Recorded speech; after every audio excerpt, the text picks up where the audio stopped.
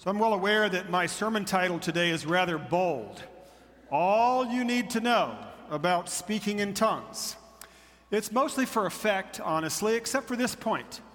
Outside of the book of Acts, which describes what happened, the only place in the New Testament that speaks extensively about speaking in tongues is 1 Corinthians chapter 14, what we just read. So I see the book of Acts as just describing the history of the church, but I see the letters of Paul and the others telling us what to do about what happened in the book of Acts. And so 1 Corinthians 14 is really all you need to know about speaking in tongues. So before I continue, I want to conduct a brief poll. Listen carefully to the polarities in my poll here. So it's going to be a 1 to 5. On the 5 end is going to be, I've thought a lot about this subject. I know a lot about it. I have a well-informed opinion about speaking in tongues. On the one side is like, what in the world is that? Or I really haven't thought about it. Hadn't been much of my experience at all right? So let's start with the 5s. I know a lot about this. I've thought a lot about it. Raise your hand. 4, 3, right smack in the middle. 2, and 1. All right, so first of all, I want to speak to those of you who are 4s and 5s. And, I want to speak first to the 1s and 2s and just say whatever your well-informed opinion is. That was the 4s and 5s, wasn't it? Okay, sorry. I feel like I'm speaking in tongues or something. Like I don't really know what I'm saying. Okay, so to the 4s and 5s, I just want to say whatever your well-informed opinion is. I just ask for your humility and grace and just listen and hear. To those of you who are 1s and 2s, I'm going to give you a short definition. So, speaking in tongues is the ability to speak in a language you've never studied. Now, in the book of Acts, we find places where that might have been, French or Chinese, right? Just a language, a real human language you haven't studied. But it seems like there's something else going on, and most of the time when we speak in tongues, we're talking about a language that nobody has studied. So it's kind of a heavenly language, a personal, spiritual language. So typically people will talk about speaking to God in prayer, or sometimes it's used in a public assembly as well. But the idea is whatever you're saying, like of course you can't understand what it is, it's a heavenly language. So my assumption is that most of you, regardless of where you were on that poll, most of the people in this church on a Sunday morning do not speak in tongues. So for you, I thought, I wonder if I can find a YouTube that would give us a little sample of what it means to speak in tongues. So this is about 60 seconds. Most of you are old enough to know who Pat Boone is. So this is Pat Boone and his pastor. And somebody told me after early service that he wants to tell me his story because he knew this pastor and that guy actually led him to the Lord. So I didn't make that connection on purpose, but here's a little 67-second introduction so you can hear people actually speaking in tongues.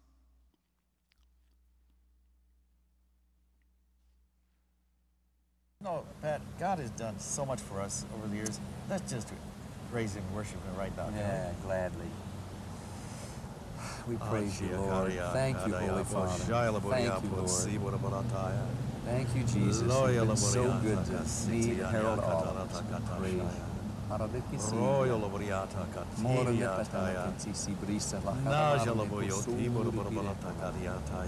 Praise you, God.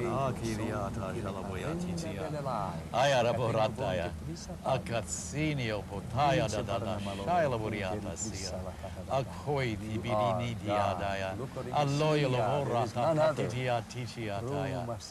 Praise you, Lord, Akichia Niakataya. Thou art worthy, O Lord God. Praise you, God. Thank you, Lord God. Praise God. Now, you say you would like to get a walking shot? They could have cut the video, but they're the last 3 seconds, right? So I don't know what that was all about. So with that in mind, we're going to turn to 1 Corinthians 14 and to my sermon title, All You Need to Know About Speaking in Tongues, as we look at the text itself. So let me switch to that slide for us here. And I've got 7 brief points that will tell you all you need to know. So let's begin now. I'm going to see if this will work for us, and if it doesn't, then I'm just going to cue you guys. Go ahead and go to my first slide then. So number 1, are we there? That's the one there.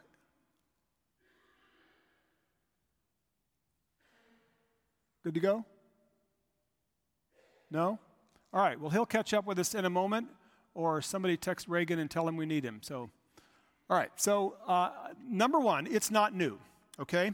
So it's not new. Paul says, I would like every one of you to speak in tongues. And when he says that to the Corinthians, what we already know is that these people are speaking in tongues. It's part of their spiritual experience. So many of Paul's readers were speaking in tongues, and some of them even spoke in tongues before they became believers. Because in the Greco-Roman world, this was common, that people thought that angels had their own heavenly language, the gods had their own heavenly language, and so it was already well known to them, whether or not it's well known to you.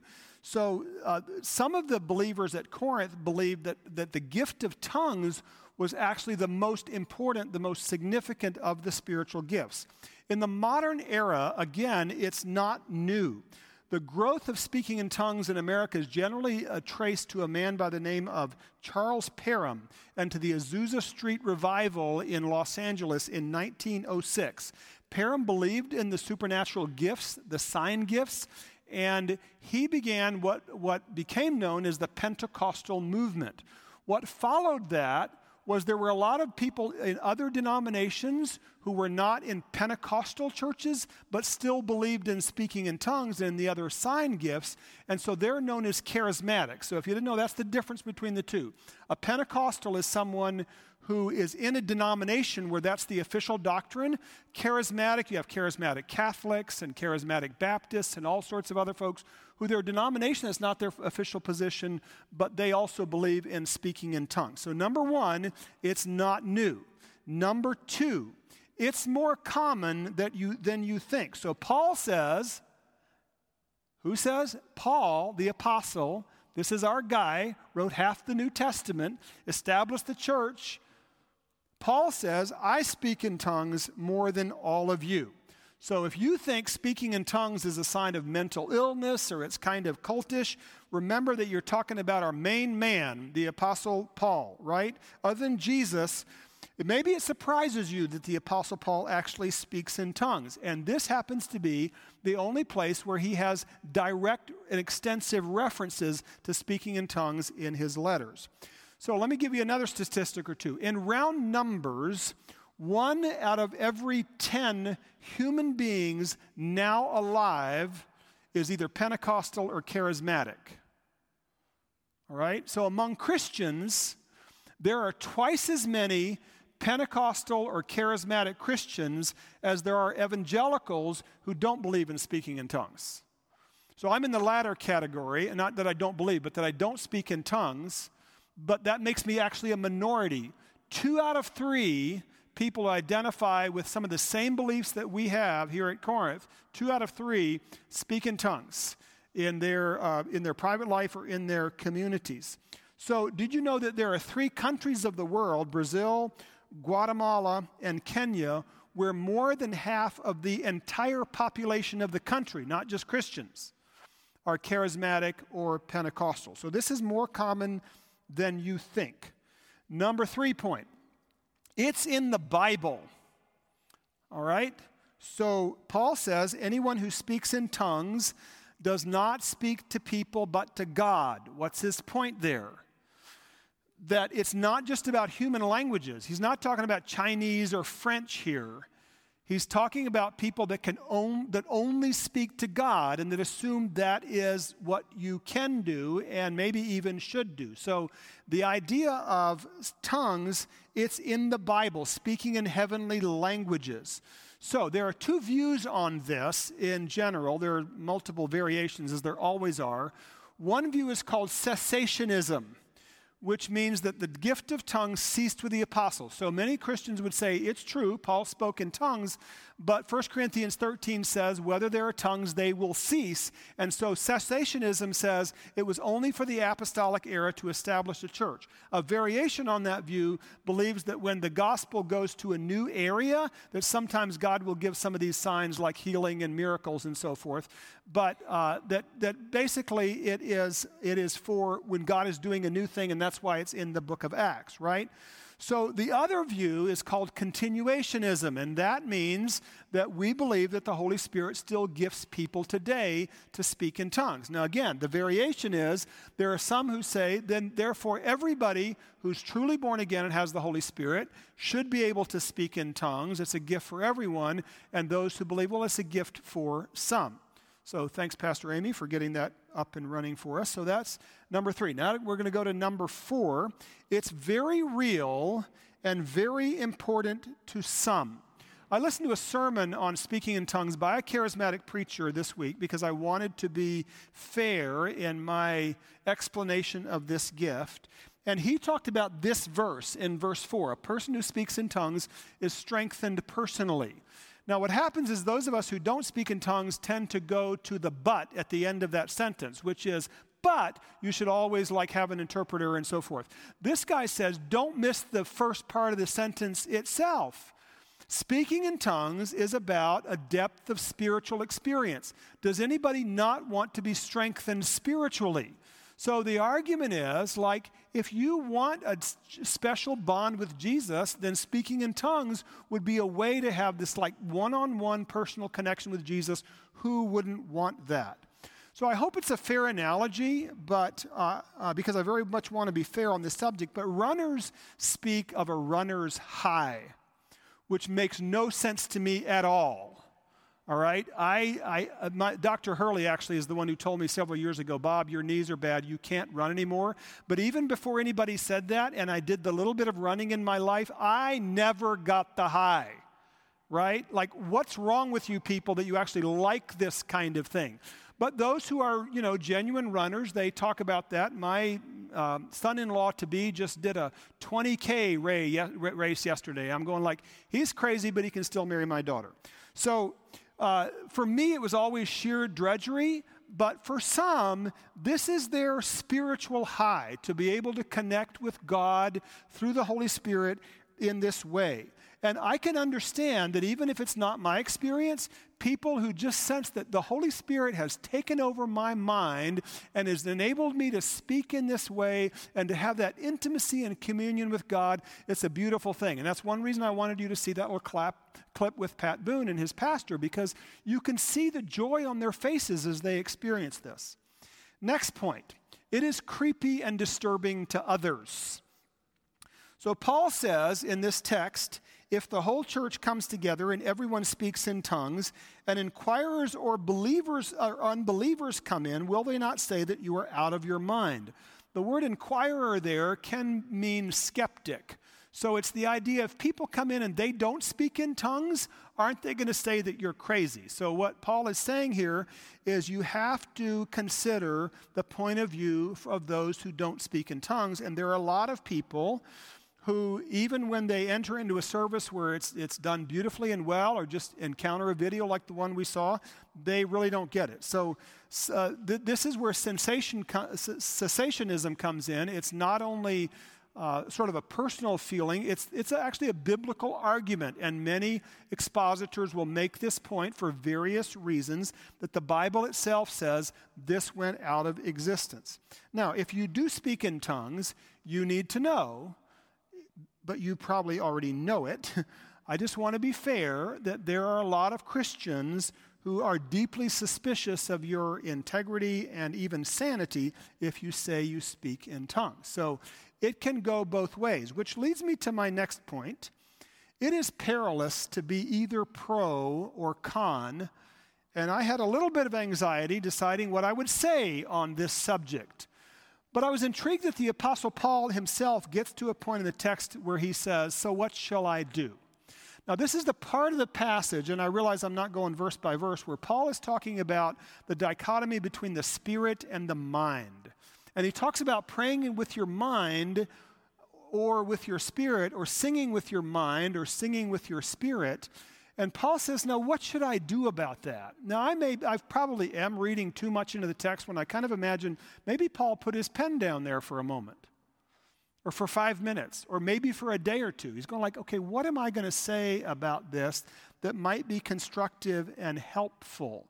Because when he contrasts spirit and mind, we would say he's contrasting your subjective and objective experiences, or maybe a little simpler than that, your intellectual and your emotional side of it. So he's saying, some people really connect well with God with their mind, and others connect well with their feelings.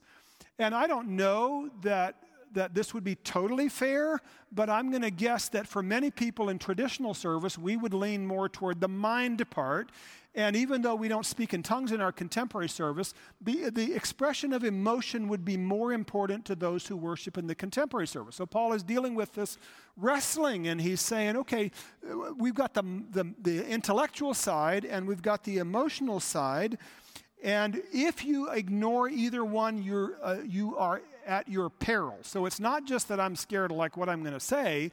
It's that if you are someone who connects to God mostly with your spirit, and I focus only on mind, then you're going to say, well, I want to feel it. I want to know it. This is where the reality of my experience is. But on the other hand, if you're the person who wants me to affirm that God only talks to your mind and he doesn't deal with the emotions, you might be missing the spontaneity and wonder of the Holy Spirit of God, who is never going to be controlled, is unpredictable, and don't you want God to sometimes speak to you in ways that are just free and where he directs you in your heart. So Paul is saying, and we talk about the Word and the Spirit. And by Word, we mean objective. You can read the Bible, study it, hopefully in community with others, and get a lot about what God thinks. But Jesus himself said the Spirit goes where it will, like the wind goes where it wills. You can't predict the Holy Spirit. Don't you want to tap into that part as well? And so this is what Paul is doing. And I wouldn't want to leave you with the impression, regardless of whatever else I say, that all you've got to do is think and you can connect well with God, or all you've got to do is feel and you can connect with God. One may be stronger than the other, but you need both in order to know him and walk with him, both the Word and the Spirit. Which leads me to my last point on the screen. What matters most is love. Paul begins this text by saying, follow the way of love. The verb is to pursue. It's a hunter hunting his target, all right, which could be an animal, but in Paul's day might have been a person. Like you're going after something and you're going to pursue it. And furthermore, it is in the continuous action in the Greek, which means it's keep pursuing, like never give up following the way of love. Keep tracking love in your life. Now, here was the insight that I needed this week that was a duh moment for me. 1 Corinthians 14 is about speaking in tongues and prophecy, and maybe that's not part of your regular devotional reading, but everybody knows 1 Corinthians 13, don't you? Like it's part of the culture, not just part of the church.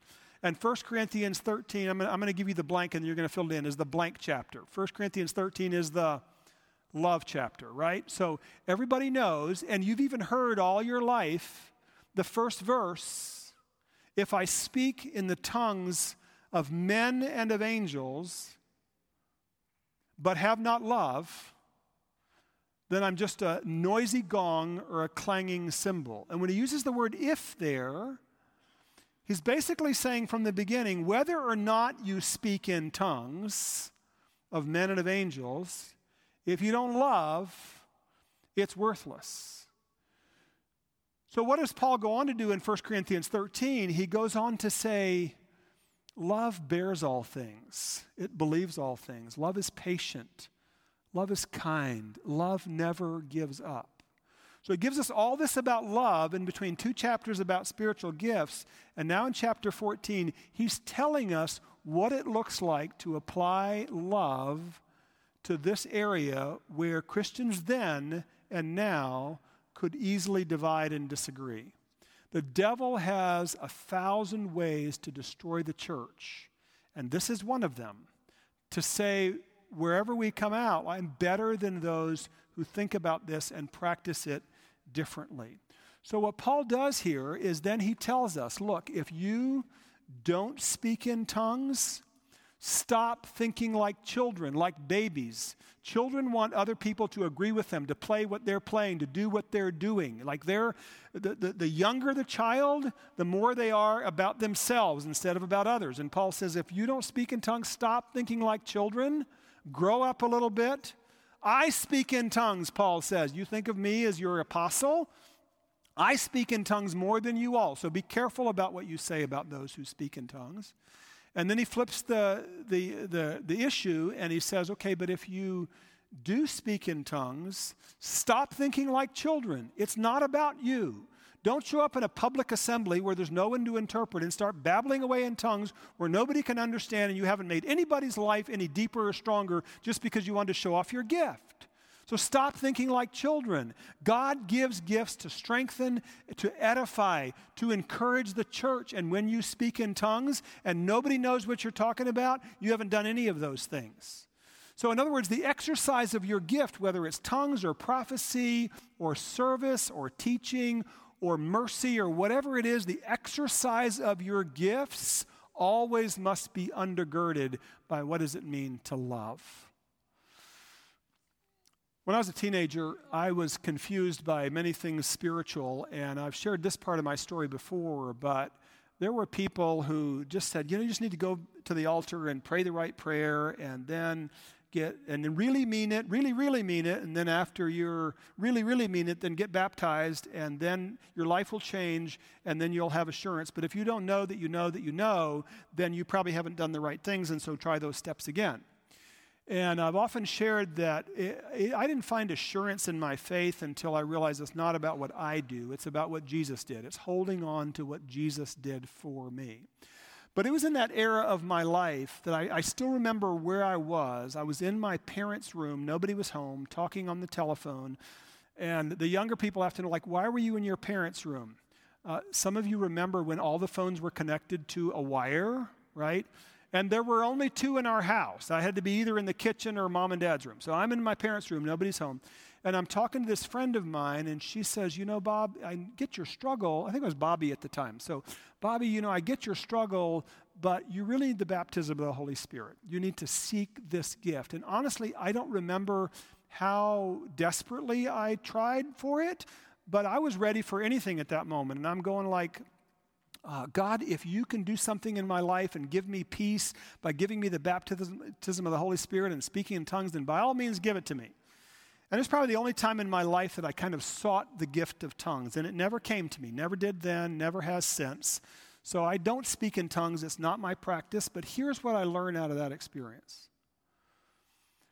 Not only does the devil love to divide the church around issues like this, he loves to confuse Christians by making you think that there's some element that you don't have, and that if you'd just be like another Christian, then you would have more peace and strength in your life.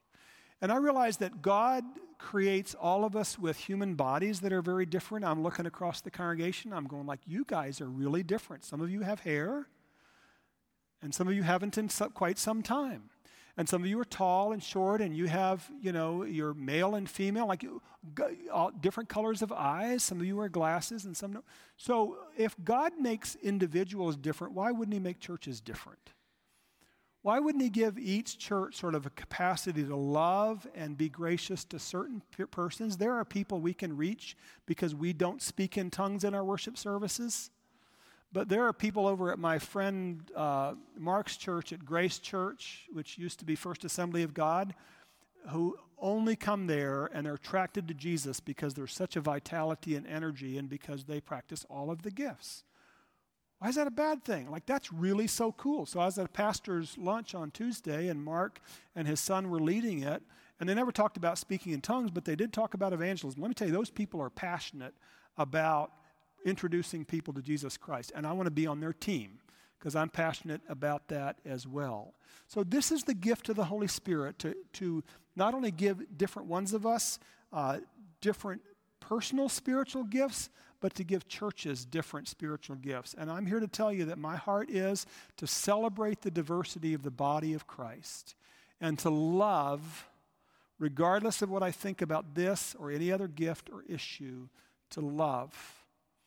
And when it comes right down to it, to live out of love because we've been loved is all you really need to know about speaking in tongues. Let's pray together. Our Father, we thank you for the blessing of being known and loved by you. And Lord, every one of us at times is perceived by others to be crazy. And let's be honest, every one of us is crazy in certain parts, in certain times, and situations of our lives. We don't get it right. And then whether it's a spouse or a child or a parent or a friend or a church, we say, boy, they're not getting it right. I need to go somewhere and enter into a relationship that people are more like me. Lord, forgive us for our arrogance. Forgive us for our separation, especially when that separation is in the body of Christ. Help us to love as we have been loved and to embrace our brothers and sisters and to live by grace into this truth that the Apostle Paul not only teaches but models. We ask this in the name of Jesus, who taught us to pray, Our Father, who art in heaven, hallowed be thy name. Thy kingdom come, thy will be done on earth as it is in heaven. Give us this day our daily bread, and forgive us our debts as we forgive our debtors. And lead us not into temptation, but deliver us from evil. For thine is the kingdom and the power and the glory forever. Amen. Friends, there are truths that bind together the body of Christ, not only today and here, but all around the world and all across the years. And they are summarized in the Apostles' Creed. Would you stand with me and affirm those truths?